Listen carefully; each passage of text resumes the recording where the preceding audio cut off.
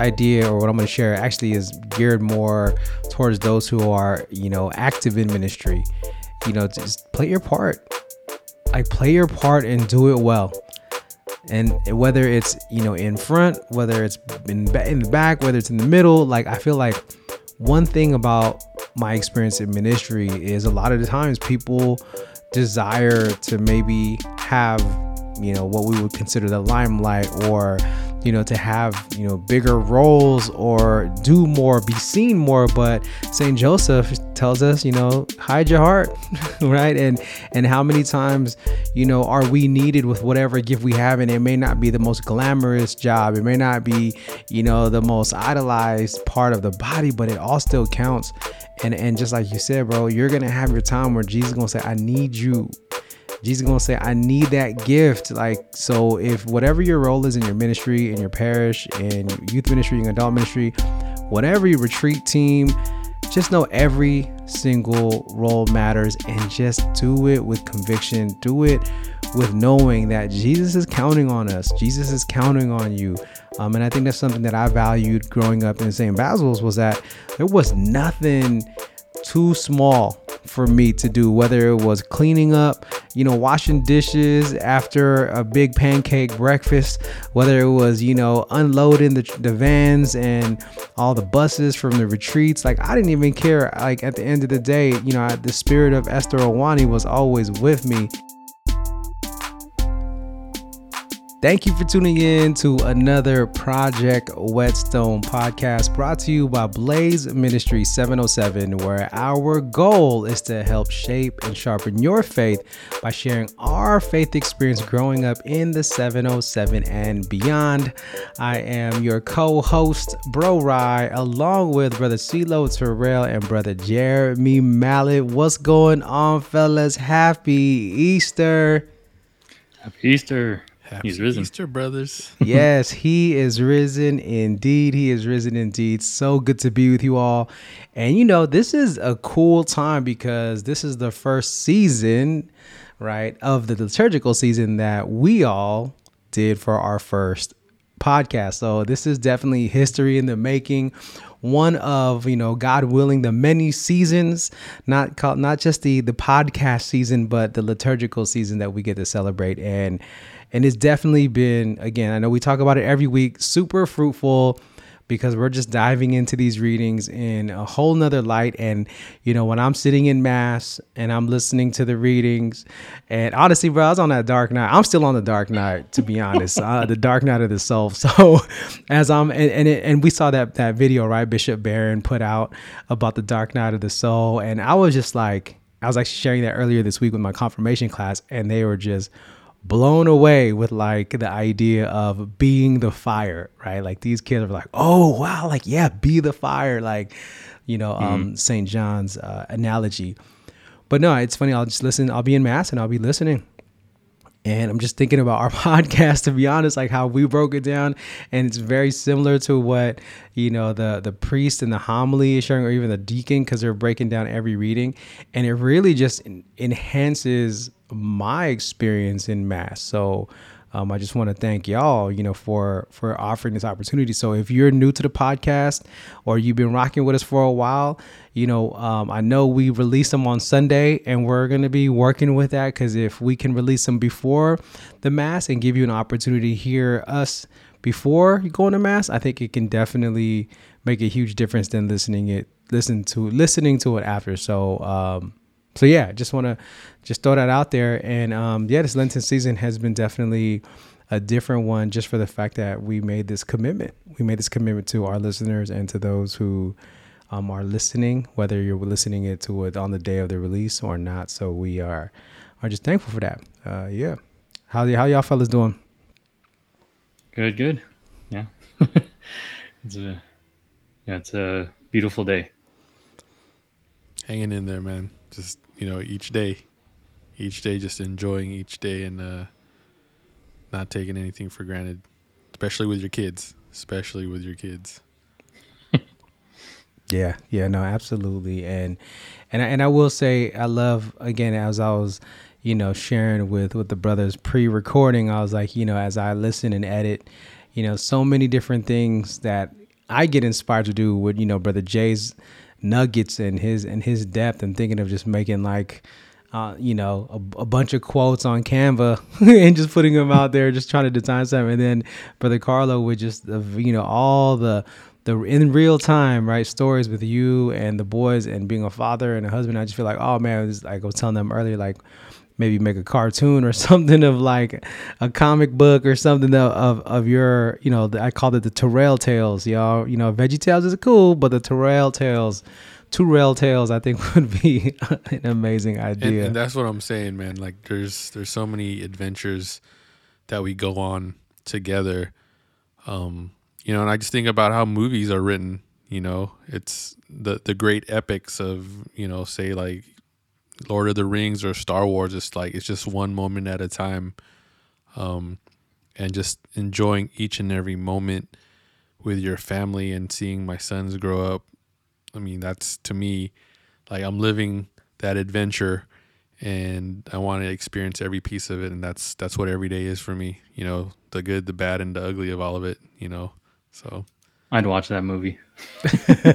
Yeah, I definitely watched that movie too. It'd be loud, bro. It'd be a loud movie. There'd be a lot of THX sound effects going on. Bro, hey, and I'll be straight up, what I love about Bro CeeLo when we have our check-ins throughout the week, I mean, my man, like all four boys will just be in the background doing their thing, and CeeLo's just so focused on my voice or, in our conversation. And sometimes I'll be like holding the phone away like, bro, like, are you good? I'm like, could you hear me? Here's Carl like, yeah, I'm good, bro, we're good. I'm like, are you sure? I can call you back. And he's like, nah, bro, we're good. I'm cooking. I got my headset in. I'm like, bruh, that's it. Headset, bro. That's the key. Have a headset and a phone that you could hook onto your pants, and you good, bro. How about you, bro Jay? How's it work for you when the kids are getting a little loud, a little off the hook? Do you gotta like remove yourself if you're doing something, or can you like focus through it? Oh man, it really depends. But yeah, there's just some things that like no other person on the planet can that my daughters can do, which is like push my buttons to where oh my gosh. But yeah, I mean, the worst is I'll put them in timeout, and I'm still training my youngest Joan to sit in the corner, so I'll have to sit in the corner with her throughout timeout because she just wants to leave. She doesn't want to stay there. Yeah, no, definitely. And modeled behavior, right? Just like we talked about this podcast, Jesus wouldn't ask us to do something he wouldn't do himself.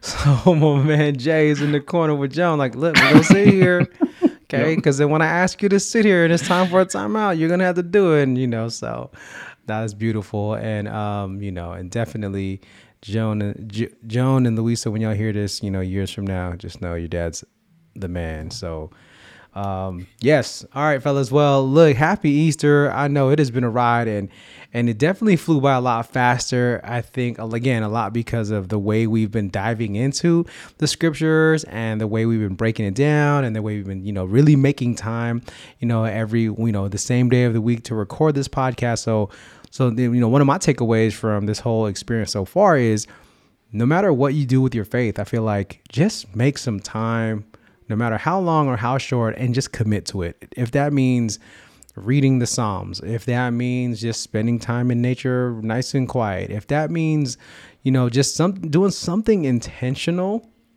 for your faith, no matter what liturgical, no matter what, no matter what season we're in the liturgical calendar, I think definitely helps. I mean, have y'all felt or noticed a difference with the way time kind of flew specifically because of this practice or this time that we've been spending together? Yeah, I definitely say that this Lent, the pace of Lent this time, because of these recordings and podcasts, it definitely flew by. Yeah, I feel like it was something to focus on every week, versus just letting each day go by and kind of just letting the 40 days run down, so yeah, I think it goes to saying, I think every adult has experienced this. When you're busy, that time goes by quick, so I think reflecting on it and not just twiddling your thumbs makes the time go by a lot faster. Yeah, no, definitely. I think one of the sayings I'd always go by is like, your focus goes where your energy flows, or maybe it's the other way. Your energy flows where your focus goes. One of those.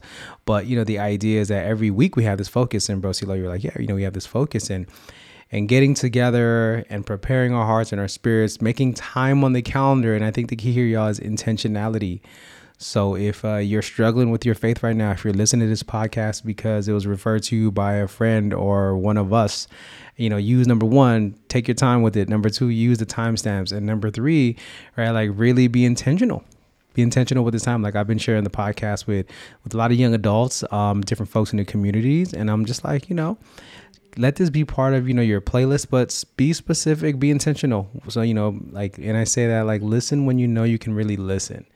Not just to put something on while you're doing something that's not going to necessarily give you the focus, right? And I think that's what God really is calling us to do, is just to be with him and focused on him with less distractions possible. And if you do that intentionally, as we've been doing these last 6 weeks, I think it definitely makes a huge difference. So happy Easter, everybody. We are, again, just thankful for each and every one of you who are listening to the podcast, sharing the podcast, but more importantly, hearing God through the podcast. First and foremost, hearing his word, and through our reflections and breakdowns, giving you ways to just even dive deeper in something to gnaw on. So here we are, y'all. Easter Sunday, the first Sunday in Easter. And what's crazy is that sadly enough, most people will think Lent is the Easter season. Oh man, that makes me cringe so many times. Like people were like, oh yeah, Easter season during Lent. Huh? and they think like the Easter season is Ash Wednesday, because I'll always ask the kids, so when does Easter start and when does it end? They're like, it starts on Ash Wednesday and ends on Easter Sunday. And I'm just like, oh man, we got work to do. So technically speaking, y'all, okay, if you're listening to this, okay, we're going to get technical on y'all. Lent, the season, actually ends on Holy Thursday. Yes, technically speaking, it ends on Holy Thursday. And then the Triduum, okay, the Holy Thursday through Easter Vigil, is its own season, and it's meant to be somber and meant to be reflective. And then the Easter season starts on Easter Sunday. So today is day one of the Easter season 2021. Anything you want to add on there, Jay or Bro CeeLo? So just like, much of the world will only celebrate Easter as this one day. But, Catholics we have to, celebrate big. And so, we celebrate in octaves and seasons. And so we're celebrating Easter, not just with one day, but first we start out with an octave, which is 8 days. So from this whole week will be one big Easter celebration. And then we continue to celebrate Easter for a whole season, a whole 50 days. And so the Easter season is basically a season of celebration where we're feasting the whole season long as a church. All right. So real quick, Jay, again, all right. So octaves, and that's a whole nother dynamic we definitely want to jump into at some point, but I know we do the octaves, which is the 8 days. But did y'all hear that? I hope y'all are catching this, y'all. Jay said 50 days, y'all, 50. So imagine 50 days of celebration versus the 40 days of Lent. Come on, y'all. Like, just thinking of comparison, right? Love and celebration over everything. But again, I love that. I just thought about that. Like, 50 days and there's 40 days in Lent. I see the drifters like, yeah, we're going to suffer, but we're going to celebrate more. And as I recall, every Sunday is a celebration. Every Sunday is a celebration. It doesn't change, y'all. So I think that, but today is just that mark, right? Easter is that mark of this first day 1 of 50 to celebrate, to rise. And if you're not feeling the spirit right now, if you are not feeling risen because you got to eat whatever you abstain from, or you got to do and, appreciate some of the things that you're doing, like, man, I can't even mess with you, y'all. I'm gonna pray for you. I'm gonna pray for you. If you are not feeling the risen spirit right now as you're listening to this podcast, I'm gonna just keep you in my prayers, because it's all about the dark night of the soul.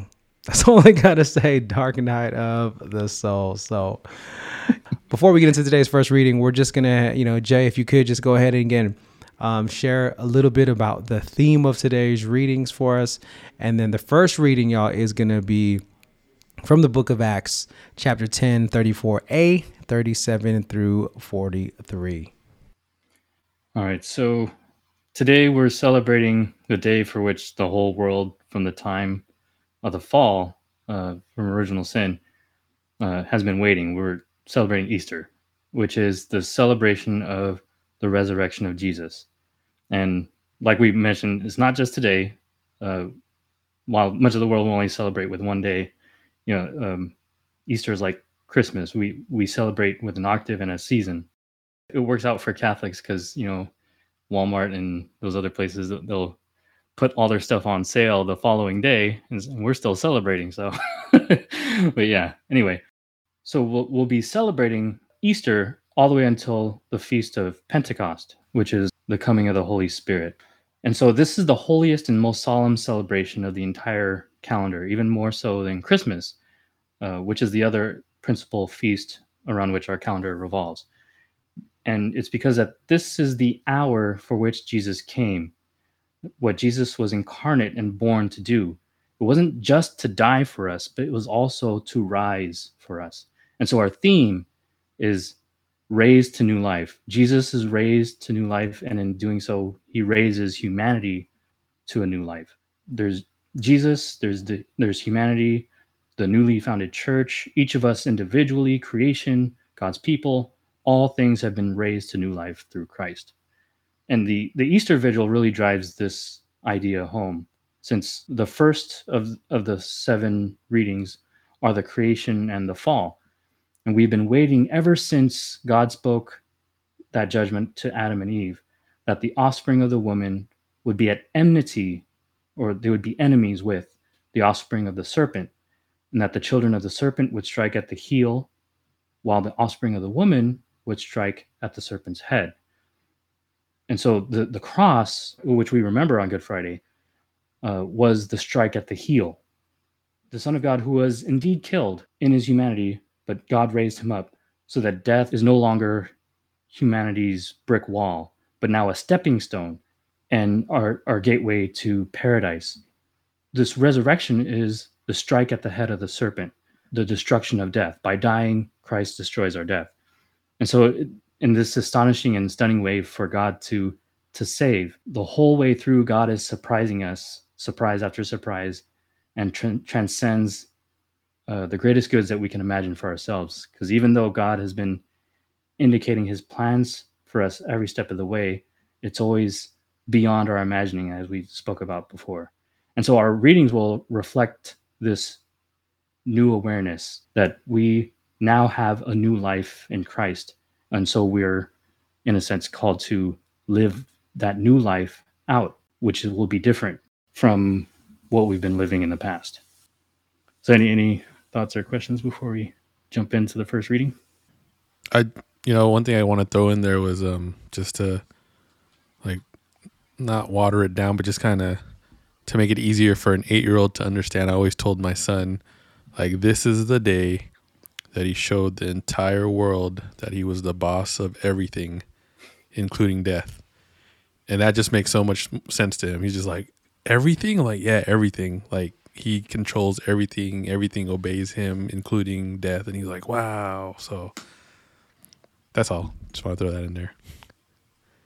Yeah, so the first reading, y'all, Book of Acts, chapter 10, verse 34a through 37 through 43. Right, so the first reading is from the book of the Acts of the Apostles. So all the first readings throughout Easter will be from this book. Typically throughout the year, we'll read from the Old Testament in the first reading. throughout Easter, we'll be reading from the Acts of the Apostles. And so let's take a look at just real briefly what the book of Acts is. So it's written by the same author as the Gospel of Luke. The church has put these two books together, and there's some people who call these two works together Luke Acts, because it's clearly written by the same person. The Gospel of Luke is written to, it's addressing some fictional character named Theophilus, and this is supposed to be sort of a symbolic stand-in for any lover of God, right? That's what the name Theophilus means. And the book of the Acts of the Apostles is written to the same Theophilus. And many of the themes that appear in Luke's gospel will appear in the Acts of the Apostles. So the Acts of the Apostles is basically a sequel to Luke's gospel, because it picks up right where Luke's gospel ends. So Luke's gospel ends with Jesus rising into heaven, and then the Acts of the Apostles picks up right there and follows, okay, Jesus has risen into heaven. What do the 12 who go from disciples are, students under a discipline of their master, to apostles, people who are sent. That's what it means to be an apostle. So Jesus's disciples have now been commissioned. They've been sent out to do Christ's work and what Christ has given them to do. This reading, we start with the 10th chapter. Now, this chapter is about Peter, and earlier in the chapter, what we don't see being read here is that Peter has come to the house of a Gentile named Cornelius. He's a Roman centurion, and what's sort of playing out in the background is how scandalous this would be from a Jewish point of view, because if you were a Jewish person, there were certain things that you just could not do because it would be considered ritually unclean. Among those things was eating, certain foods like pork and certain shellfish and things like that, but also stepping into the house of a Gentile. And that's where this is taking place, this speech. Cornelius hears God's voice speaking to him, and Cornelius he's a pious Gentile who probably heard of Jesus's teachings, and he became God-fearing and righteous, and him and all of his household. And he hears this voice telling him to send for Peter and to listen to what Peter has to say. And so Peter is also likewise spoken to by God about how nothing that God has made clean is to be called profane or to be called unclean. And Peter is sort of learning this new way of life along with everyone else. But it's really important that Peter learns it because, again, he's now the leader of the 12. He's sort of taken the reins on of the early church after Jesus. What he says, in a sense, goes. Here, what we see is Peter stepping into the house of a Gentile and now officially, in a sense, preaching the good news to the Gentiles. And so this is a profound moment in the Gospels, because prior to Jesus' death, and Jesus focused entirely on the house of Israel, but he was preparing his apostles to be sent out to all the world, including the house of Israel. But he commissions the 12 to make disciples of all nations. And so this is a profound moment that Peter is preaching to the Gentiles, beginning with Cornelius. And that's why he goes through all these things about how the Jews put Jesus to death and that Jesus rose from the dead, and that we should emphasize anyone who believes in his name, their sins will be forgiven and they will be saved. And that's an important piece of this. What is meant to be focused on here is that it is truly news. Like the new in news should be emphasized here, because God's salvation and God's covenant is now made accessible to everyone. Yeah, it's interesting because like if you read immediately after verse 34, in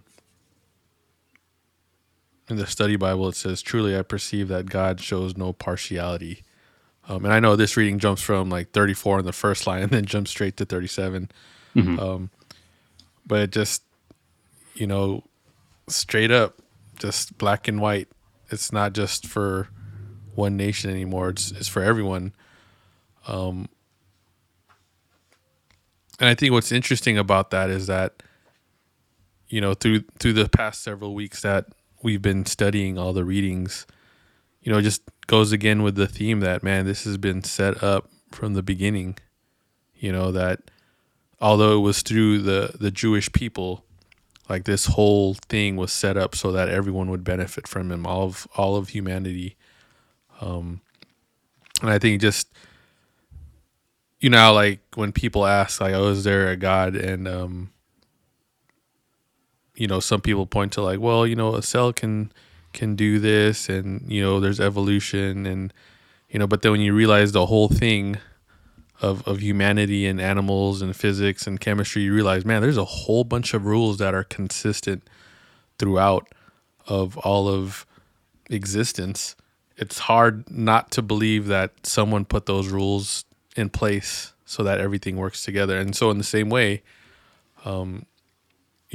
this reading is just kind of like the cherry on top of what we've been building up to, via the Old Testament into the New Testament, that, hey, this is for everyone, not just for the Jews. It's for every single person that has heard, the name of Jesus Christ, and who's heard the gospel and the truth that he shared with us. Yeah, no, I just, as you were saying, Jay, like, this is a bold proclamation, right? This is him. This is the Acts, right? The book of Acts, the Acts of the Apostles. And this is, Peter going in and, sharing what he says. And I loved, in the first line, he's like, I can imagine him saying, do y'all hear what happened?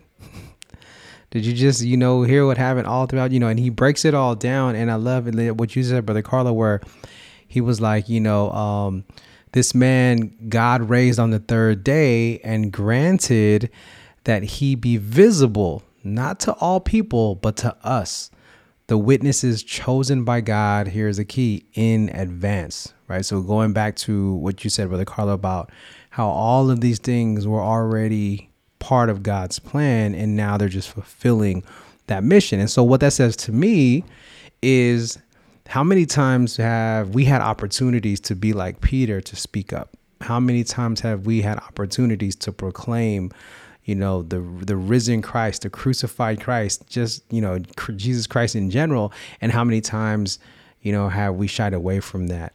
So like going into this Easter season and this is the first, reading of the Easter season, because we're an Easter people, taking lead from Peter, just like Peter taking lead from Jesus. And all of this was all planned by God. And just really like diving into that and seeing the value. And like you said, he's not just preaching to, somewhere where he's comfortable. He's preaching to Gentiles, y'all. So if y'all didn't catch that earlier, he is preaching to Gentiles, people who he doesn't normally maybe associate with, or that he doesn't normally talk to, right? They're not Jews. So again, there's that level of bravery. There's that level of knowing that he's not alone. And I'm not saying even physically, but right, Emmanuel, God is with him.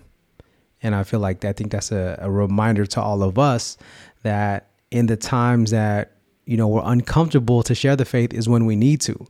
The times where it's not easy to share the faith and to stand tall for Christ, like that's when we need to rise.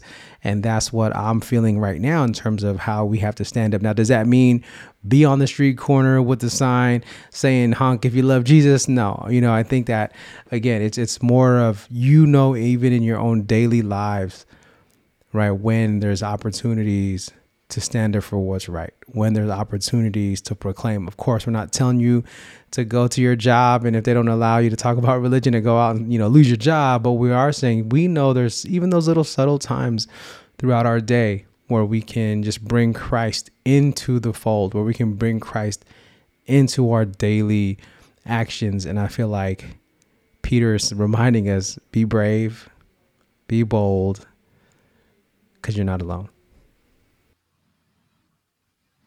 And I wanna add something to that, just to bounce off what you're saying. I think this is, for any of the listeners who are not Catholic, who are not Christian, and somehow, find this message reaching your ears.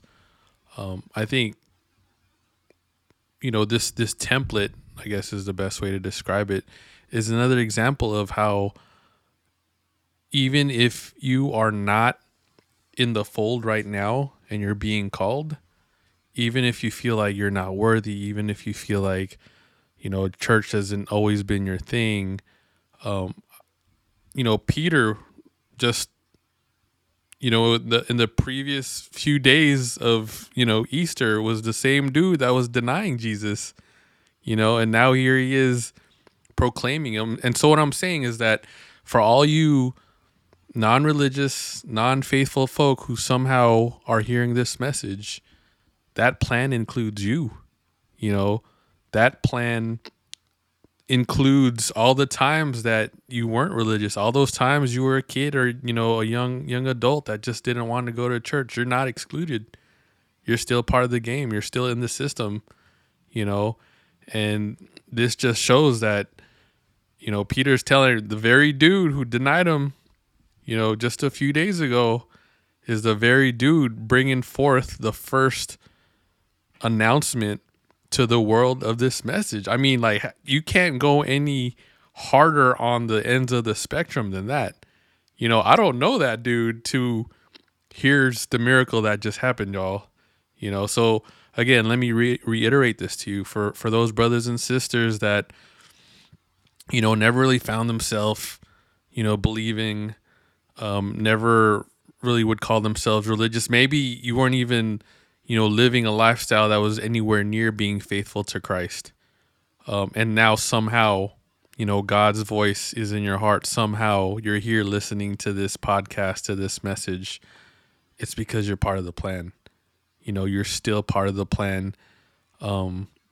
It's never too late, to develop that relationship, with Jesus Christ. It's never too late, because up until your last moment, that hand is being reached out to you, so right.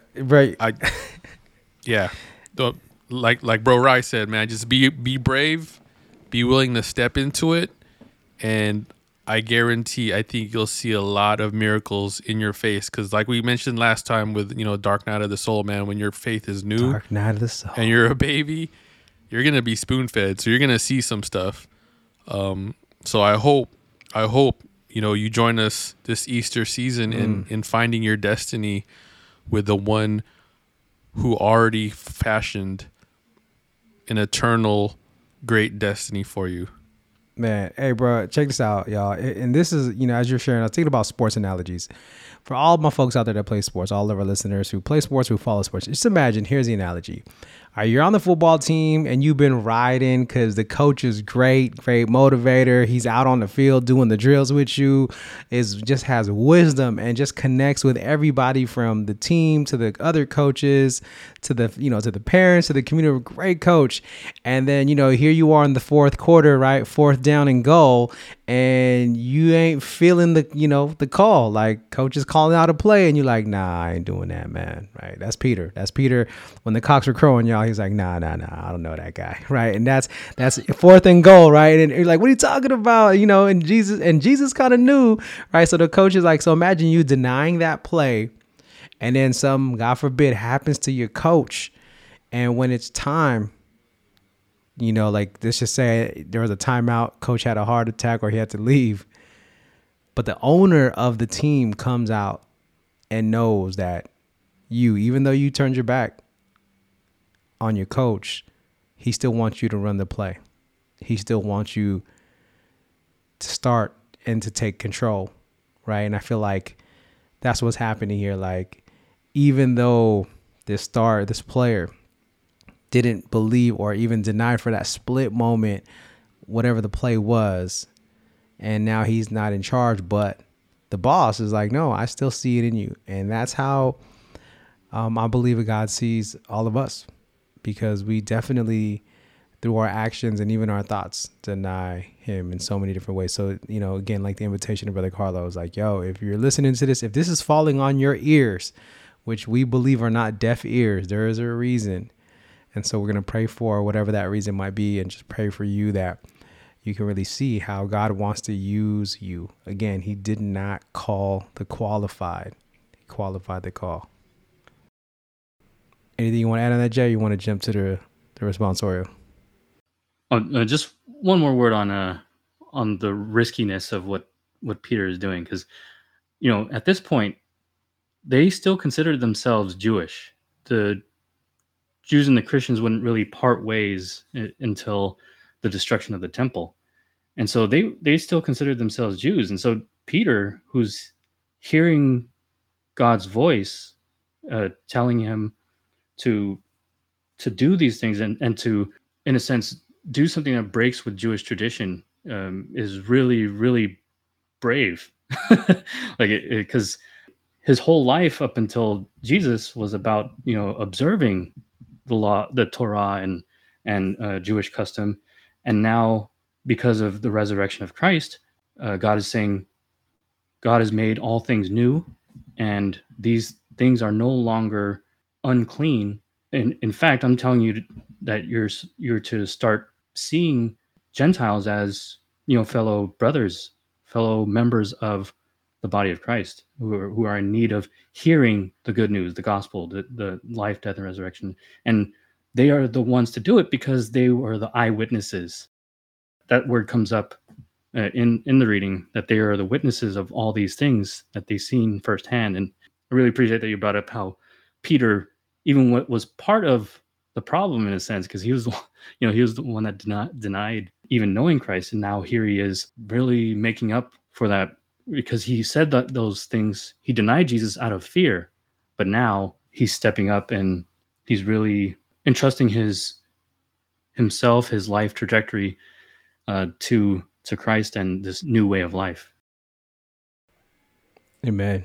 Yeah, it's like, he's being the leader that he has been called to be, and he's stepping up to that despite his last action, right? Despite his last denial, despite his last moment of embarrassment, shame, fear.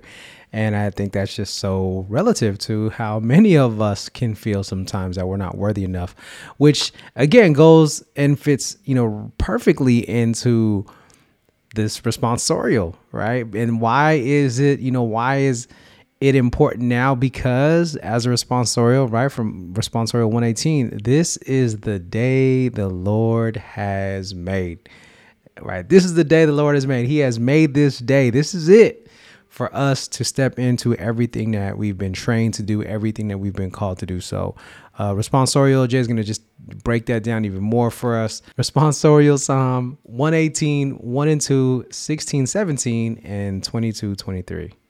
Right. So during the season of Lent, the church has liturgically refrained from saying Alleluia, which is the Hebrew word for praise the Lord. It carries with it an expression of deep and exuberant joy. So Lent, being a time of contrition, penitence, and repentance, is not really, Alleluia is not a fitting cry for the church. However, Easter is the day the Lord has made, so let us rejoice and be glad. I'm just kind of inserting that "so" because Easter is cause for rejoicing. That is the proper sort of spiritual attitude to have during this time. Lent is a time of preparation, and so there's a somber note that we're to observe throughout Lent. But Easter is definitely a time of celebration. We celebrate because we rejoice. So that's what this psalm is about. Now, one thing that we should keep in mind is that the Psalms were written well before Christ, well before the resurrection, before his passion, well before Christ was even imagined by anyone aside from God. So what would have happened for the people of God to compose a psalm such as this? During Lent, we looked at a psalm that was about the Babylonian exile and how that was one of the saddest psalms that we read. And because of the sins of the people, God allowed Jerusalem and the temple to be destroyed and the people of Israel to be scattered throughout the Babylonian Empire. And so this was a tremendously sad and traumatic blow to the people of Israel and their history and their culture. However, as Jeremiah spoke in the same set of readings, this was to be a 70-year Sabbath. This period was going to come to an end. And so after the 70 years, the Persian Empire comes and takes Jerusalem from Babylonia, and the Persian king Cyrus allows the Jewish people to return to Jerusalem and rebuild their temple. Imagine being one of these exiles, a member of the diaspora that we talked about, the dispersed.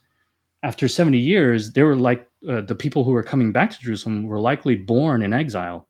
They probably heard the heritage of their parents and their grandparents telling stories about how they used to live in their own land and how they had the temple, and stories of David and his lineage and Moses and so on, and how they had this land that they called their own. This was the land of the Jews, right?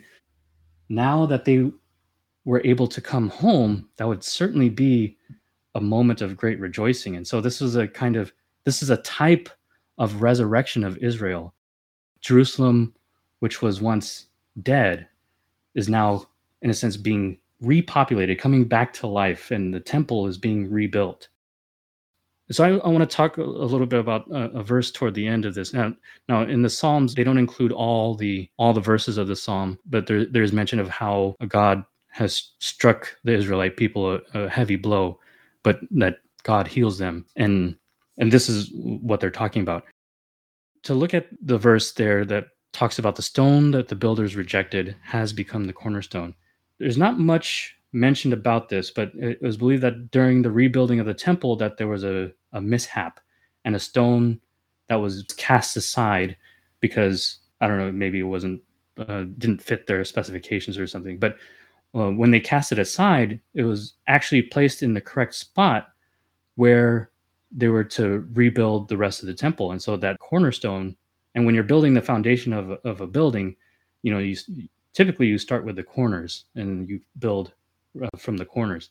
And so that stone became a messianic symbol. The Christians reflected on the story about the rebuilding of the temple and how there is a stone that the builders initially thought they weren't going to use, but ended up becoming the most important stone in the rebuilding of the temple. And that was Jesus. He was cast aside. He was the stone rejected by the temple leadership, the people who were supposed to be building up Israel, and they were tearing down their own God. But Christ, being rejected, becomes this cornerstone of the new temple, the new church. And Peter writes in his letter how he desires to build this church up with living stones. We are the church, not these rocks that we pick up out of the ground, and these buildings are not the church. The people is the church. And so this is definitely a wonderful psalm that helps to express our amazement at the goodness of God's work. Yeah, no, I love this, Jay, because I know, you'll see other churches and their name is Cornerstone Church, or you'll just see the word cornerstone referenced so many different times. But now we can really, are there any other times cornerstone was mentioned in this fashion in scripture? Because, Psalm 118 now, anytime I think of cornerstone, I'm like, hey, go to Psalm 118, because that was, one of the areas or one of the places in scripture where the cornerstone was mentioned, where again the builders rejected stone, but that stone was also used to build the new temple. So I'm just curious, are there any other places in scripture that mention cornerstone in this fashion? There's a reference to Isaiah in the footnotes of the Psalm in the New American Bible. I'm trying to see if I can get the exact chapter. Okay. No worries if not. Like I said, I was just curious,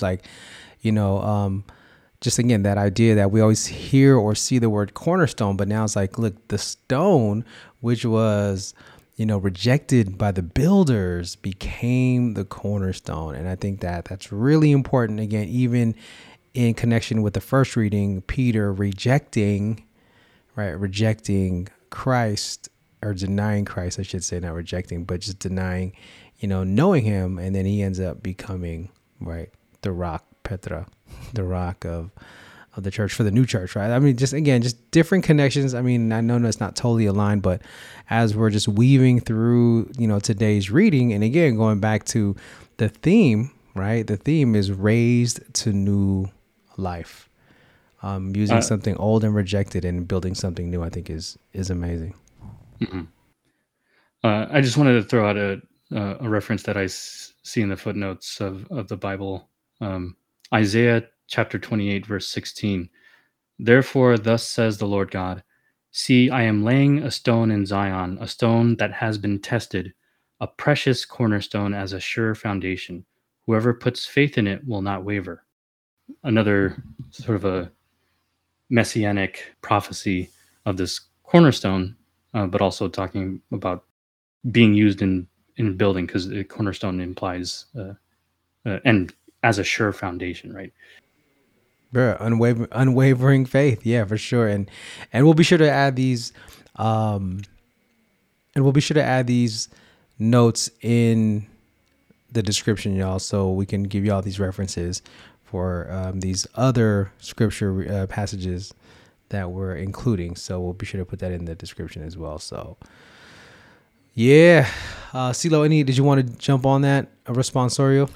Yeah, I think just reiterate what we were talking about earlier.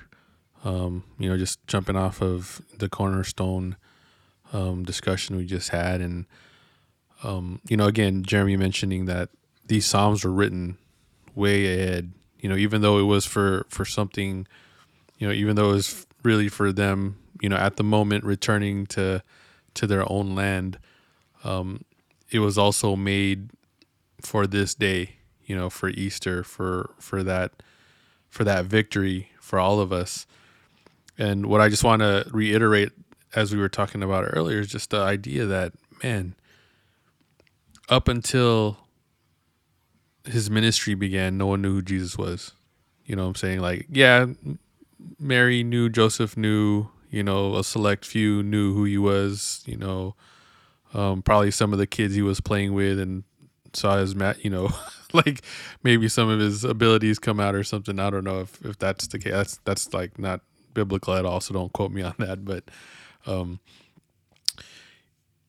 But he was designed for this one moment, and in the same way, I feel like each of us are designed for the same. I feel like this is a template that we can lay our life next to and go, there's something that, God's calling me to do. And some of us might not even find out, till we're in our 30s, in our 40s, maybe even our 50s. Some people might find out when they're teenagers, but I think what I'm trying to get at is that your whole life doesn't have to be, an epic. Whatever you're doing now, it could be building up to something. It can be leading you to something, and it's something great, because that's just how it was designed.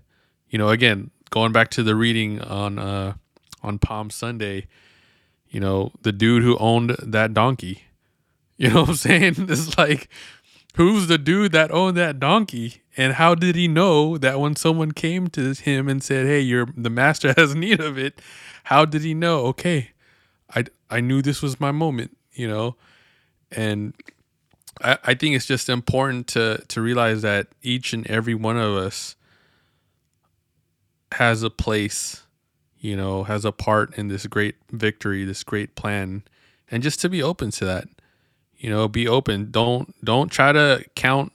Don't try to, count your worth through the way the world sees your worth. I'm telling you right now, your worth in heaven is way beyond what you can imagine. And just knowing that your human dignity gives you that, man, you have some part in this plan that you might not even know about, and just be ready and be open for it, Yeah, and I want to just add on to that, because especially in this one, this idea, or what I'm going to share, actually is geared more towards those who are, active in ministry, just play your part. Like, play your part and do it well.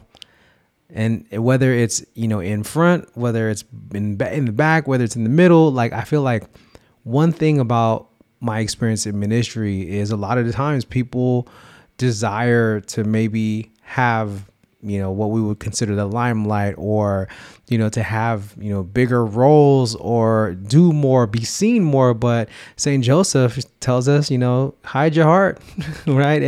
And how many times, are we needed with whatever gift we have? And it may not be the most glamorous job. It may not be, the most idolized part of the body, but it all still counts. And just like you said, bro, you're going to have your time where Jesus is going to say, I need you. Jesus is going to say, I need that gift. Like, so if whatever your role is in your ministry, in your parish, in your youth ministry, in adult ministry, whatever your retreat team, just know every single role matters, and just do it with conviction. Do it with knowing that Jesus is counting on us. Jesus is counting on you. And I think that's something that I valued growing up in St. Basil's, was that there was nothing too small for me to do, whether it was cleaning up, washing dishes after a big pancake breakfast, whether it was, unloading the vans and all the buses from the retreats. Like, I didn't even care. Like, at the end of the day, the spirit of Esther Owani was always with me. And I just, y'all know how Esther gets down, just, simple, just going to work and do the work and do her part. And it's still, to me, one of like the greatest unspoken leaders of our time at St. Basil's for many reasons. So for all of our folks out there that are listening right now, that are active in ministry, if there's times where you feel like your role isn't valued, or you don't feel like, or like maybe you feel like there's more, just keep doing what you're doing right now and do it great. And what we can promise is that when it's time, and if it's not already happening, maybe you just don't see it, but in God's time, you're going to see how valuable your role to the body is. So just some encouragement for those who might be feeling like, I want to do more, or I know I can do more, or do people even notice what I'm doing? And I'm like, at the end of the day, God notices what you're doing. And I always say to people, like, just remember, God's watching. So at the end of the day, who's more important, right? Pleasing our God or pleasing other people? And not to just, go off a tangent, but I just wanted to just share that little nugget right there for all of our folks in ministry. Yeah, I just wanted to share another word of encouragement that this psalm brings up. As we're seeking to do God's will, God knows our weaknesses. He knows that we will mess up. But there's a certain freedom in God knowing that about us. That means God has already accounted for it in his plan. He knew that Peter was going to deny him. And so there's a sense in which I think God used that moment to teach Peter courage. I'm sure that before he denied Jesus, he was saying, I would never deny you. I'm not going to deny you. I'll go with you to death. And then Jesus says, you're going to deny me 3 times before the rooster crows. And so, meaning before morning, before the day even begins, Peter was going to deny him. I'm sure that what happened in Peter after that, when he was able to reconcile with Jesus later on, when we talk about the appearances, Jesus has this reconciling moment with Peter where he asks him, Peter, do you love me? And he asks this 3 times. And Peter says, Lord, I do love you. I'm sure that during that time, there's this moment where Peter remembered when he denied Jesus and said to himself, never again.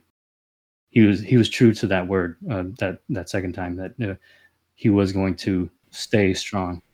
It's not how you, it's not how you start, it's how you finish, right? In that sense. And so for all of our, St. Matthews out there, for all of our entrepreneurs, all of our accounting folks, our people that are into the numbers, when Jay was talking about Jesus knowing our weaknesses, like, he already got the balance sheet, y'all. He already got the balance sheet. He knows what the profits are going to be, what the losses are going to be. Everything's already balanced out. So that's not anything that I feel, again, in our own humanness, we want to make up for. We're like, we can't do this, so we're going to make up for it this way. But it's like, no, Jesus, he got the balance sheet already. And he knows exactly where we're going to falter in that sense. So I love how you said, he already accounted all of our weaknesses, and, with our strength. So in that sense that we already kind of have the balance, but we have to trust in our human ways when we do, fall short, and when we do like exhibit those weaknesses. Are we, going to focus on that, or are we going to, again, balance ourselves out and get back to knowing what we're good at, and then again just making those adjustments? So cool. Yeah, second reading. We're gonna actually, there's two options here in Colossians. And I'm sorry, I take that back. So for our second reading today, there's actually two options, one from the book of Colossians and one from 1 Corinthians. And they're fairly short. So we're gonna go ahead and just break down both of those readings. And the first one is Colossians 3, verses 1 through 4, and then 1 Corinthians chapter 5, 6b through 8. So these are both letters from Paul to their respective churches, the church in Colossus and the other church in Corinth. But they pretty much have the same message, just said a little bit differently. The people for the Colossians, Peter kind of just is more straightforward. He says, seek what is above. And this above, he's saying, as opposed to what is on earth. Think of what is above, not of what is on earth. For you have died, and your life is hidden with Christ in God. What he's really saying here is, in light of the revelation that Christ has suffered, died, and rose again, and is now seated at the right hand of the Father, he is above. You have to think in sort of spiritual, theological terms, not literal. He's not up in the clouds or up in the sky somewhere. What is above, he's transcended this world, and he is now in heaven. And so we who are baptized into Christ's life now find ourselves living for heaven, and our home is heaven. Therefore, we should be seeking heaven and all the things of heaven, and not what is on earth. We can use the things of earth and see this life on earth as a pilgrimage, but ultimately, earth is not the final destination. Our final destination, our home, is heaven. And so that comes with a certain lifestyle. Seeing all these things that we have are transitory, but what we truly treasure, where our heart should be, is life in heaven with Christ. That's the message to the Colossians. To the Corinthians, it's a similar thing. And again, it's in light of Christ's death and resurrection, but he does it in a more poetic way. Do you not know that a little yeast leavens all the dough? So clear out the old yeast and become like unleavened bread. The image he's trying to create here is that, what yeast does is it makes the bread puff up. If you don't put yeast in the dough, it'll just stay flatbread and become like a pita or like a cracker. He's saying, be like unleavened bread, not inflated with your own pride and the way of the world. The way of the world is, seek power, possessions, and pleasure. He's saying, no, we are now citizens of heaven, citizens of the city of God. Therefore, we need to live in a different way. We don't live the law of the jungle through malice and wickedness. We live sincerity and truth. We live the law of love that Christ established. And so this is the new life that we're to live now in light of the resurrection. Man, I'm gonna just go with this, bruh. 1 Corinthians, then that first in the second reading, I already see a shirt, man. It's gonna be called "Become a Fresh Batch of Dough." Y'all, become a fresh batch of dough, right? And I love that because, right before it says, like, get rid of the old yeast. And here is again, like you said, St. Paul writing to the Corinthians saying, hey, y'all, fresh start. Like, become that fresh batch of dough so that we may rise, not just for ourselves, right? Not off of our, pleasure. What did you say it was, Jay? Pleasure, the 3 P's. Power, pleasure, and pride. Yeah, like, let's not rise because of power, pleasure, and pride. Oh, I'm sorry. A possession. Possession. Like, yeah, let's not in pride. I mean, let's add pride in there too, bro. You know what I'm saying? But like, let's not rise in that way, but let us be the new dough for the new risen people, for the new Easter people. And I just love this. For me, that really just stuck out to me, and just thinking about how many times do we try to, again, maybe using our old ways, old tactics, old mindsets, and not just allowing just this fresh start, fresh dough, and let's be yeast to the world, and let's help rise the world. And then in the first, the reading from the Colossians, right? I love what you said, right? Think of what is above. And if we just really meditated on that, and not, like you said, not in the literal sense, and ultimately thinking about Christ and his life and what he did. And again, post crucifixion, right, in this Easter season, think about what is above and what happened and the life. And for me, in his public ministry, all that he did, and the way that he was treated, and the way that he stood up, and the way that he advocated. And I just believe in anything. I know it says in the next part, not of what is on earth, but I take that as, I got to think of what's above because of what he did here on earth for me to just really like grab that and hold on to that. So I can even just infuse that even in my own thought process and my own action. But the good thing is, because that second part of that, verse says not of what is on earth, is just that reminder, like, don't be attached to that down here, because there is somewhere else to go. There's another destination. So think about what's up top. Let that be a guide to your actions down here, but don't let it be the end all be all down here, because there's another destination that we're all being called to go. So until then, and become that fresh dough. It's interesting with these two readings, because I feel like this really solidifies the parallel between New Year's resolutions and new life resolutions. Like I know we talked about it before, where Easter's kind of like New Year's. New Year's Eve, everyone's talking about, I got resolutions. I'm going to do this for this next year. I'm going to be bigger, stronger, faster, healthier, all these things. And it's just focusing for that next coming year you want to be good at. And Easter's kind of like our new year, almost like our new life. And it's almost like these two readings are setting us up for those resolutions, not just setting us up for the next calendar year, but for the next lifetime,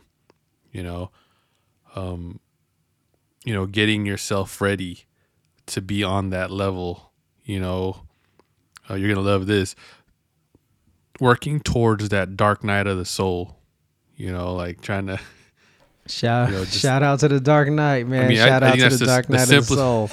Yeah. I'm telling you, life goals right there, spiritual life goals, dark night of the soul. Yeah. And that's probably the simplest way to put it for non-Christians and the uninitiated and the people that aren't, very religious. It's like, this is what they're talking about.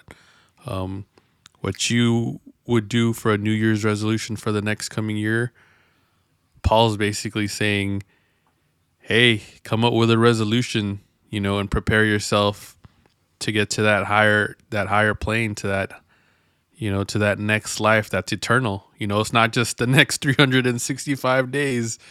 It's the rest of forever, for eternity. I mean, it's that new eternal day. Yeah. I mean, just, so, just think of it that way. It's not just a New Year's resolution, because, I've heard some stories of what heaven's like, and I'm sure I can't even imagine, a small fraction of what it's truly like. But if it's as great, and I'm sure it is, as we're being told, I think you should make every effort to make a resolution to get ready for that, and that's what it is. Like, here, time to get ready for your new eternal resolution. How are you going to do it? How are you going to set up the rest of your existence in eternity? And that's what these two readings remind me of. Not the kind of resolutions that you give up on 2 weeks after New Year's Day, like the kind that you really work on for the rest of your life. Yeah, I love that. And for our listeners out there, if this is your first time joining us, thank you for being with us. And if you're curious at what we're talking about and laughing about with this Dark Night of the Soul, got to check out the last podcast. All right, at number 007. Check that podcast out and just skip to, don't skip to, but if you want to go directly to the Dark Night of the Soul breakdown, go into the responsorial. The timestamp is in the description. So if you're like, what is this Dark Knight? We're not talking Marvel heroes, y'all. We're talking about something real. Be the fire is all I'm going to say. Yes, DC. Yeah, DC.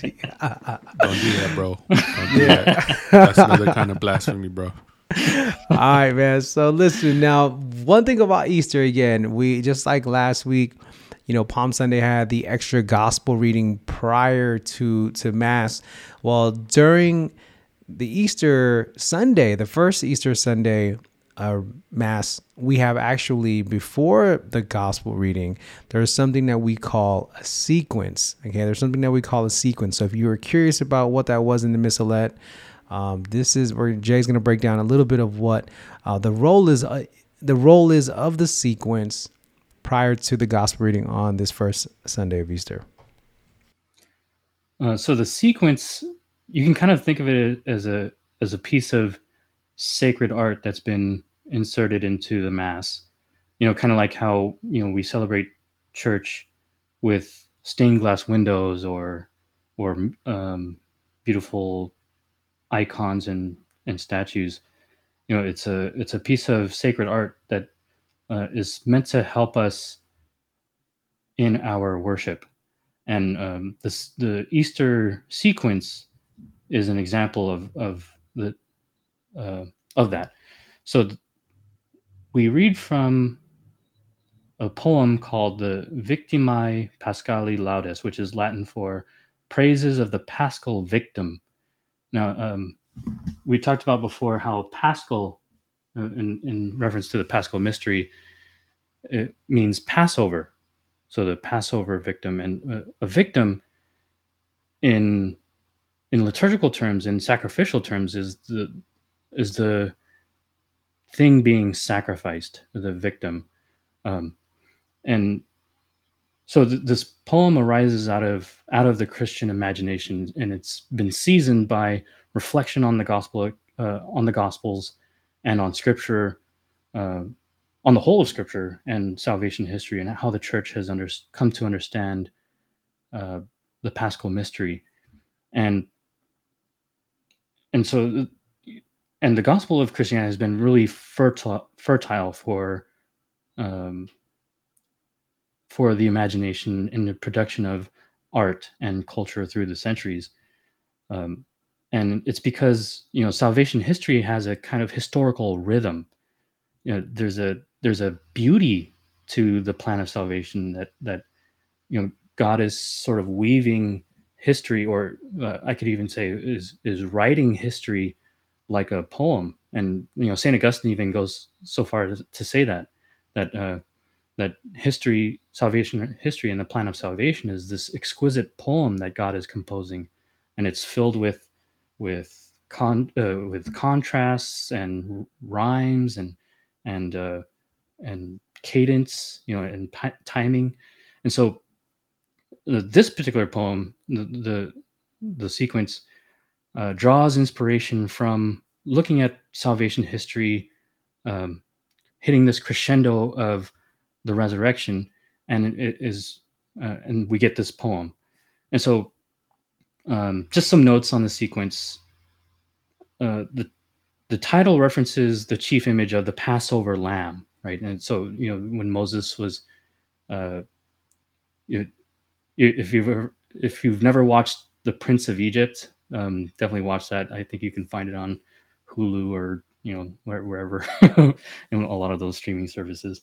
Anyway, the story of Moses and the 10 plagues on Egypt, and the deliverance of Israel from Egypt by the last plague, which was the death of the firstborn. And so the Passover lamb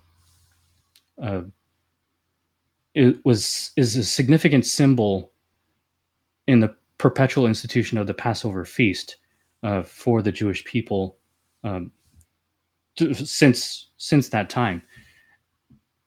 For Christians, Christ becomes the lamb, the Paschal lamb. Christ is the Lamb of God, as John the Baptist spoke to us. And so so there's mention of this of the lamb. If you see there, a lamb redeems the sheep, or a lamb the sheep redeems. And so here there's reference. There's a kind of cross-referencing going on. There's a mixture of images. So Christ, who is the Lamb of God, is also the Good Shepherd that he speaks of in the gospel. He himself speaks of in the Gospels.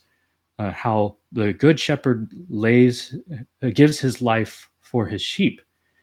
And so the poem is conflating these two images, saying that this lamb gives its life for the sheep, the sheepfold.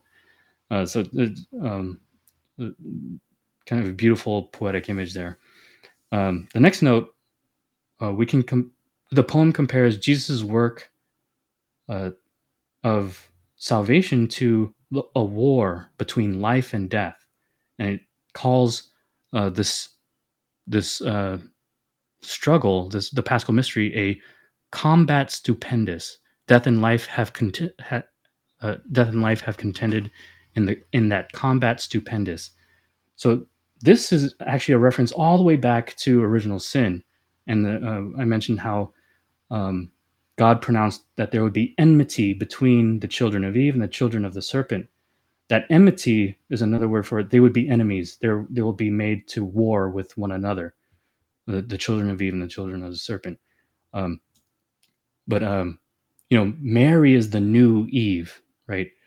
And so Jesus, who is the offspring of the woman, of the new Eve, has dealt the death blow to the serpent. This ancient war that has been raging since our beginning, and so the poem names Christ the victor, who gains this victory through death. And so there's a lot of paradox. So one of the things that we should be comfortable with as Christians is this paradox, because our faith is filled with them. Christ, the saving victim. So many things that, Mary, our Mother Mary, is Virgin Mother, right? And we could point to any number of other paradoxes, but it's all part of the beauty of God's plan. And the last note I want to point out is actually will lead us into the gospel in a bit. It mentions Mary. Speak, Mary, declaring what you saw wayfaring. Now, the Mary mentioned here is actually not the Blessed Virgin Mary. It's actually Mary Magdalene, who was the first to arrive at the empty tomb. Now, there'll be different accounts of what actually happens and what takes place, but Mary will be considered the apostle to the apostles because she's the first one at the tomb. All the accounts of the resurrection, or at least the discovery of the empty tomb, have Mary finding the empty tomb first, and she goes and tells the rest of the disciples, and so she's named the apostle to the apostles. And so on this Easter Sunday, we read this story and we read about Mary Magdalene because she was the first one to see the empty tomb.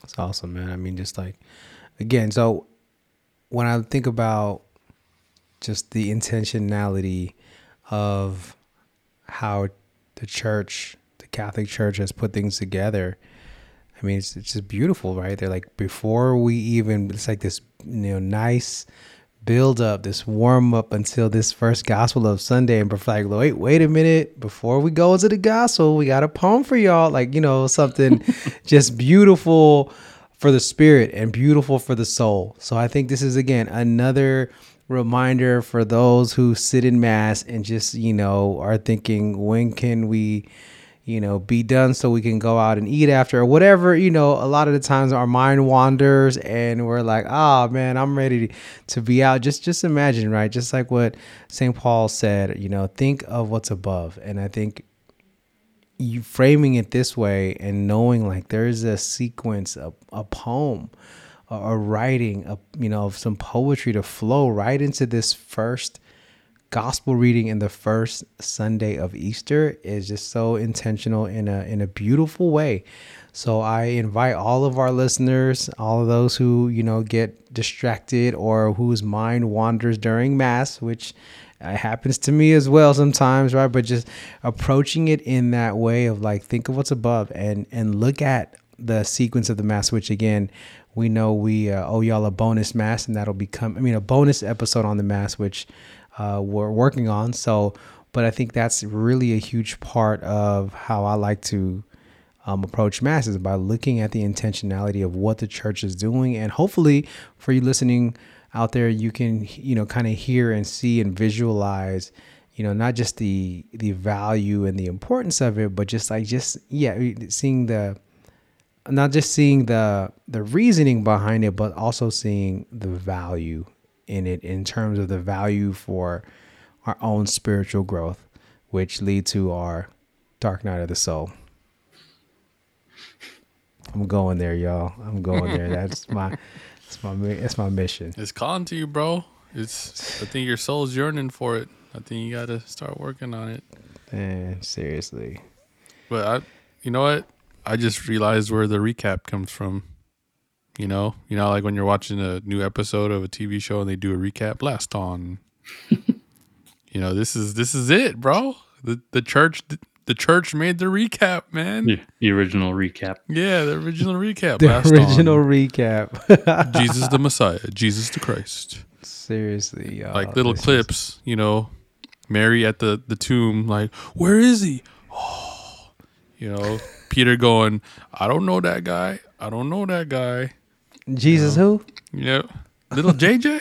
Little JJ? Nah, not me. I don't know. Yeah, the church, the church knew. They're like, let's do a recap so everyone understands how we got here. Just so this episode makes sense. Here you go. This is the recap. This is the recap from the beginning, man. From the beginning. Yeah. The battle of, from the very beginning. Recap. Amazing. Amen. Yeah. And so with that, we're going to just dive right into the gospel again. First Sunday of Easter, y'all, the 50-day celebration. Come on. 50-day celebration comes from the book of John, chapter 20, verses 1 through 9. Once again, that's John chapter 20, verses 1 through 9. Right. So our gospel opens with the line, on the first day of the week. Now, remember, in the Jewish calendar, the first day of the week is what we call now Sunday. And the seventh day of the week, which we now call Saturday, was a Sabbath day, the day of rest. That would have been the day that Jesus was laid in the tomb for his, Sabbath rest. So the first day of the week, we celebrate as Christians the new Sabbath on Sunday because of this particular passage, saying that on the first day of the week that this happened, and because this happened, this is a new day. So there's a transposition of the Sabbath observance from Saturday to Sunday. So which is why we as Catholics now go to church on Sundays and commemorate the resurrection every Sunday. On this first day of the week, and this gospel will be about Mary Magdalene, who comes to the tomb after the Sabbath is over, first day of the week, even before the sun had fully risen. And she finds that the stone was removed and the body of Jesus is gone. She was likely there because, they probably rushed through the burial of Jesus, and because of in observance of the Sabbath, if we recall from the Passion, Joseph of Arimathea goes to Pilate and asks to take down the body of Jesus because of their Sabbath laws, that someone is not to be left, a body of a Jew is not to be left out in the sun on a Sabbath. So Pilate allowed it, and they were able to take the body of Jesus. They probably rushed through the burial preparation, and they couldn't do it on the Sabbath because we were supposed to be resting. And so Mary Magdalene comes to the tomb, I think, ready to probably finish the anointing of Jesus' body to prepare it for final rest. But she comes and finds the tomb empty, and so she runs to Peter, and now the disciple whom Jesus loved is code for John himself, the writer of this gospel. But it's also meant to be code for us. We're supposed to be able to place ourselves in John's shoes as the disciple whom Jesus loved. And if you read the Gospel of John with that lens, there's a certain sense in which your faith really comes alive, because there are certain things that only the beloved disciple does. Like when Jesus was speaking at the Last Supper and he was talking about his impending death, Peter kind of leans over to John, the beloved disciple, and asks him to ask Jesus what he's talking about. And so we see the beloved disciple rest on Jesus's breast and then asks, what do you mean? What are you trying to say? And so there's this intimacy that we're supposed to have as Jesus's beloved, and then it's the same disciple that on the cross Jesus speaks to and says, "Behold your mother," and to Mary, "Behold your son." Right. And from that day, the disciple took Mary into her home. We're supposed to do that as well as Jesus's disciples, given to Mary as Mary's son.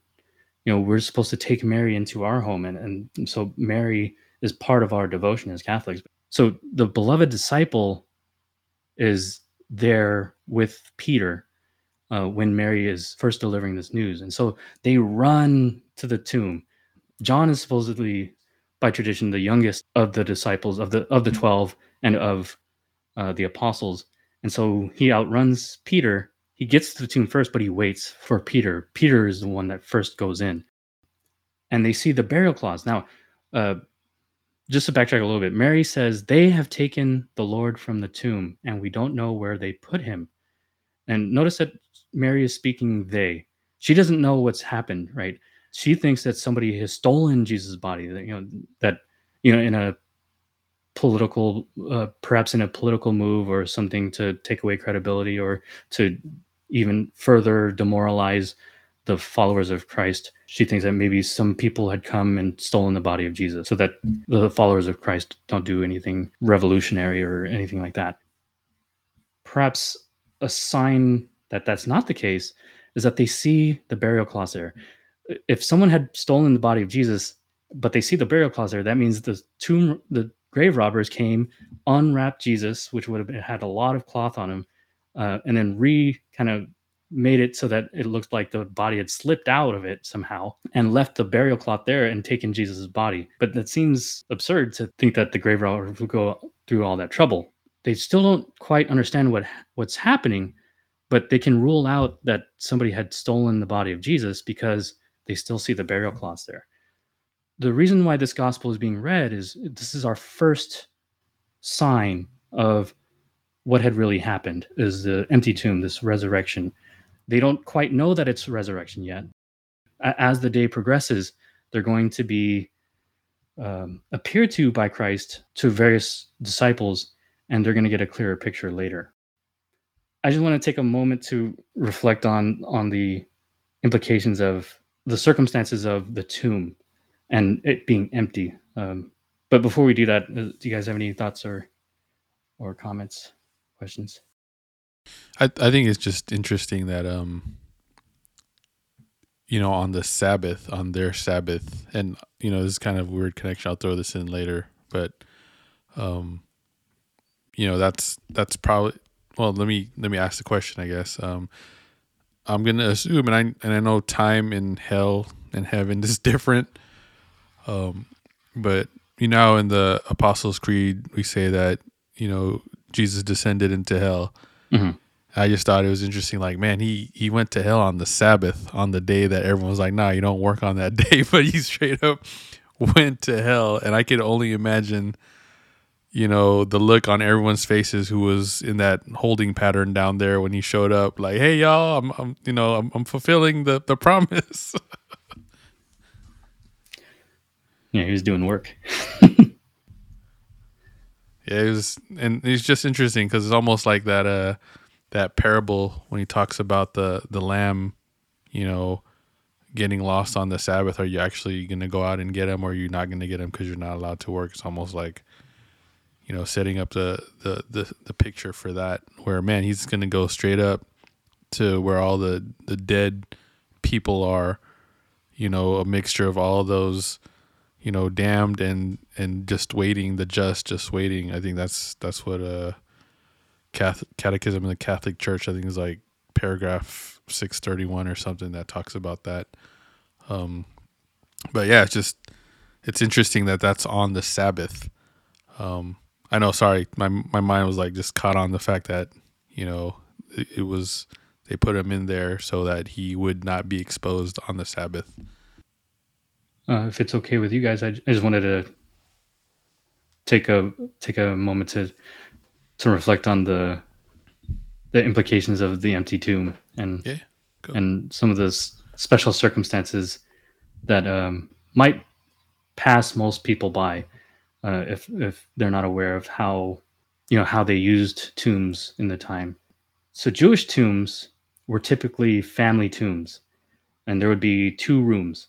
The larger room, which was closer to the entrance, was the room where the newly deceased would be laid on a kind of shelf. And when they were anointing the bodies, they were actually anointing the bodies with things that would help the body decompose faster.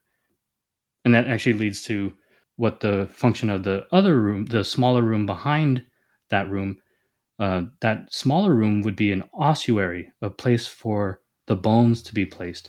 And, so after the body had decomposed, the bones would be gathered.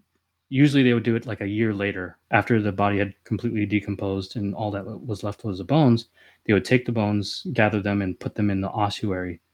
And being a family tomb, that ossuary would contain the bones of grandparents, great-grandparents, great-great-grandparents, so on and so forth, going back for possibly centuries. However, Jesus was not placed in the family tomb. Scripture attests that he was placed in a newly hewn tomb, a new tomb. And there's our theme of newness. But and he's the first person to be placed in this tomb, and he's also the last person to be placed in this tomb. This points to a question of, if this is a new tomb, who is Jesus's family then? Who is, and we can point to a part in the gospel, and ask, who are his mother and brothers and sisters? And he says, those who hear the word of God and do it. So this new tomb is symbolic for Jesus's family, in that it's empty. It's not just empty because Jesus is not there, but it's empty because we're all not there. We're not all there in the tomb, because those who hear the word of God and do it, who have commended their lives into Christ's hands and walk the way of the cross into resurrection, will also not be found in this tomb. It's because heaven is being stormed with not just our prayers, but also the souls of all those he's called friend, who has been justified by his blood. So I always thought that was an interesting little piece of connection. No, that's a straight nugget right there. I mean, not like chicken nugget like you're waiting to have with some sauce, Jay, but I'm talking about like gold, bro. I mean, think about this for a minute, like just the symbolism behind that. He's not in the tomb, and the tomb is new, which means that there's no family, because we're the family, and just like Jesus isn't there, we won't either. be there, and that in the sense that, because again, going back to thinking above, or thinking what's above, the next destination. So in the symbolism of ultimately, like, yeah, we're gonna, if we're truly following Christ by our deeds and our words and our actions, then we too, right, through, again, like, we have the sacraments and we have, all the traditions and all the practices that we have, so that we can follow Christ up above. And I think that's just definitely an oversight for many of us. I know this I've never heard about that ever. And so I'm blown now away. I'm like, ooh, I'm going to definitely, include that womb to tomb teaching, or, that tomb teaching, and just a way that it was, it was just so subtle in here, but you just broke that down in so many ways that has, again, it just in alignment with making all things new, God's plan, everything that we're talking about. So, and being raised to a new life. So hope y'all are catching this. Get your pen and your pad out. I know if you like listening to podcasts and you typically do them while you're in your car, I definitely recommend this be a podcast you're just sitting with, just an open notebook and a pen, and get your journal out, because there's definitely a lot of depth here. So, and can I just say, man, this is why context matters. This is why, absolutely, understanding the Jewish culture, about tombs, makes a huge difference. I'm sure, the untrained, person could come up with all kinds of amazing analogies about an empty tomb, but to dig into the actual context of the significance of, the Jewish traditions that, all of the apostles, including Jesus, followed to the T, up until, Christ died.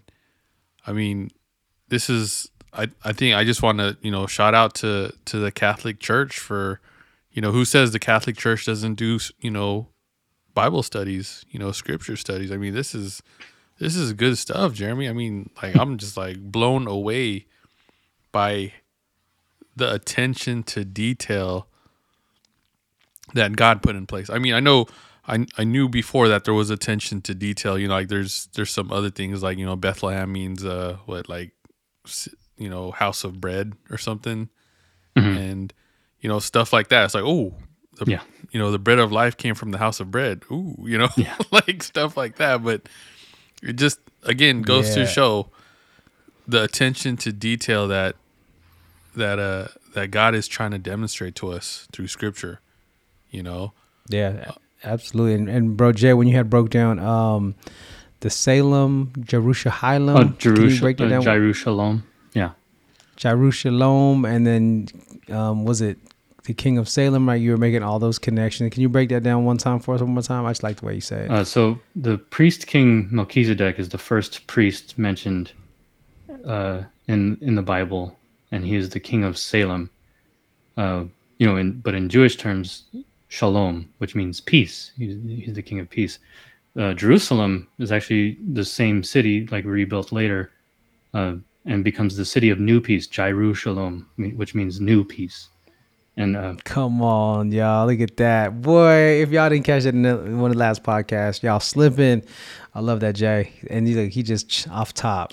And just to piggyback on what Brother CeeLo was talking about, right? Like the details. And I love how, Brother Jay was talking about, like, so she ran and went to Simon Peter and to the other disciple whom Jesus loved. And yes, John the beloved, but also reminding us that we are the other disciple whom Jesus loved, which is why he was on the cross in the first place, right? So yeah, again, like you said, just really, I'll just take a couple words, and, Jay will just take something, break it down, and I can just use that one word, and we'll go all day just on that piece. And another reminder of how abundant God is when it comes to learning about him, when it comes to spending time with him, when it comes to, really applying all of this into our daily lives and our practice. So yeah, no, thank you for, again, Jay, just for really taken us there. All of us, I know myself, Brother Carlo, and many other listeners who've reached out have just been showing their appreciation for how we're taking the time to break it down, and then also still share common practicality, just different analogies, because we want to make sure that we're able to reach all the different variety of listeners that are with us on this podcast. So again, back to Whetstone, y'all. Shape and sharpen, shape and sharpen. So is there anything else, Jay, in this last piece that you wanted? I know we covered the tomb. Is there anything in the last couple lines there that you wanted to cover? No, just to reiterate that if there is some fruit to be plucked from the tree of reflection, if you do place yourself as the beloved disciple, and imagine what it was like to run to the tomb and see Peter go in, and sort of be there. I think that is a very fruitful way to read John's gospel, is to place yourself in his shoes, in John's shoes. And my man, bro, he said, pluck the fruit from the tree of reflection. That's another shirt or something, bro. Bumper sticker, all these Jeremyisms, bro. That's all I got to say. I'm going to figure out what to do with that, because I just capture all of that every time you say it. And that's what I love about editing the podcast, because I get to hear all those nuggets. So beautiful, fellas. As always, brothers, it's always great. So as we do in true fashion, last thoughts, or no, as we do in true fashion, final thoughts on today's readings, next steps. What would you want to just end our podcast off with for our listeners out there? I'll shoot it over to Brother CeeLo.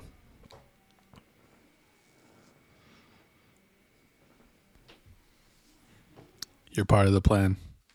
You're part of the plan no matter where you are right now in your faith. If you're not even practicing the faith, if you're hearing this message, and if you're not hearing this message, pass it on to a brother or sister, but you're part of the plan. I think that's one thing that sticks with me with, this Easter set of scriptures, from the one denying him being the one to announce, the miracle that just happened. You could be the one denying him right now, but that doesn't mean that you don't have that part in the plan. And just to piggyback off of what Jeremy said about, picking from the fruit of the tree of reflection. I know one thing that I don't think we've mentioned it on this podcast, but I know, when I talk to the brothers about it, just the concept of gnawing on something, kind of like a tough piece of beef jerky. You keep chewing on it and you get as much flavor out of it as you can. I'm going to say, take these nuggets, that are being brought to you, and gnaw on them. Don't try to cram them all in one night. Nope. You have a whole lifetime to try to understand scripture, but take one concept at a time and gnaw on it, and reflect on it. And I think you will find that you have a place and a part in this great, amazing plan of victory that Jesus took us to. Bro Jay, thank you, Brother CeeLo. Bro Jay. It's been a cry of the church from the beginning, since the resurrection, is our Easter cry is the tomb is empty. And I think that is definitely something to reflect on, just those few words, and to think about the tomb is empty. Jesus was there, but he's not there anymore. And just to think about, what does the tomb symbolize for us? It's all of our pain. It's all of the things that causes us suffering. It's for all of us who have lost loved ones. Through Christ, that tomb is empty, and that's definitely a cause for rejoicing. if you're having trouble entering into the joy of Easter, sit with that for a while. The tomb is empty. Amen. And yeah, there's just so much here for me, brothers and faith family out there listening, that, you know, my biggest, you know, takeaway or my final thought for each and every one of us is the word rise. You know, we really emphasize the word risen, and being the new fresh dough, being the yeast to puff up the church, and those analogies, and then also bringing it back to, you know, Peter again, getting that second chance and being chosen, pre-planned, like Brother Carlos said, like you are part of the plan. You are also part of this empty tomb, should we listen and hear and follow and act, right? And I think that's really the biggest calling now. And for me, the word is rise. So many times do we fall, but a saint is nothing but a sinner who just fell down and got right back up, and using and seeing and experiencing the Paschal mysteries, and having this time, like Brother Jay said, you know, to be humble is to be low to the floor. And I know many of us during this Lenten season felt that spiritually, emotionally, with all the things going in our world, right? With the, you know, the hate crimes, the racism. I mean, there's so many issues right now that our country is suffering from, that our families and friends are dealing with directly and indirectly, you know, outside of even just, and it affects all of our spirituality. So during this whole Lenten season, during this whole year of pandemic, like this is now, last year during this time, we weren't sure what was going on. Were we going to go to church? Were we going to not go to church? Like, how long is this going to be? But we knew going into this Lenten season that the pandemic was still in full effect. We knew we probably may not be able to attend mass and may have to do things virtually. So we had like a different start this time. We had a different starting point. But even though we had a different starting point, we still have the same ending point. We still have the same destination, which is above. So I love the way that this Easter season is kicking off. So much there to pull from, family. And again, like Brother Carlos said, gnaw on it like this beef jerky. All right, gnaw on it like this beef jerky, even though he ain't eating beef right now. But that's sidebar. But at the end of the day, take your time with it. Use those timestamps. And just a quick little note, as we get ready to take off, we are going to be taking a week off, as we have been in the vineyards putting in the work. We're going to take a week off, and we will be back, and the next release will be on the third Sunday of Easter. Okay, so third Sunday of Easter. So don't panic, don't freak out when we don't have a new release next Sunday, but just know that we are resting, rejuvenating, and resting in Christ, and more importantly, keeping each and every one of you in our thoughts and in our prayers. So thank you all again. Happy Easter, y'all. Let us rise. Know that there is space for each and every one of us, because the tomb is empty. So as always, continue to pray for us, because we will always be praying for you. God bless y'all. Amen. Happy Easter.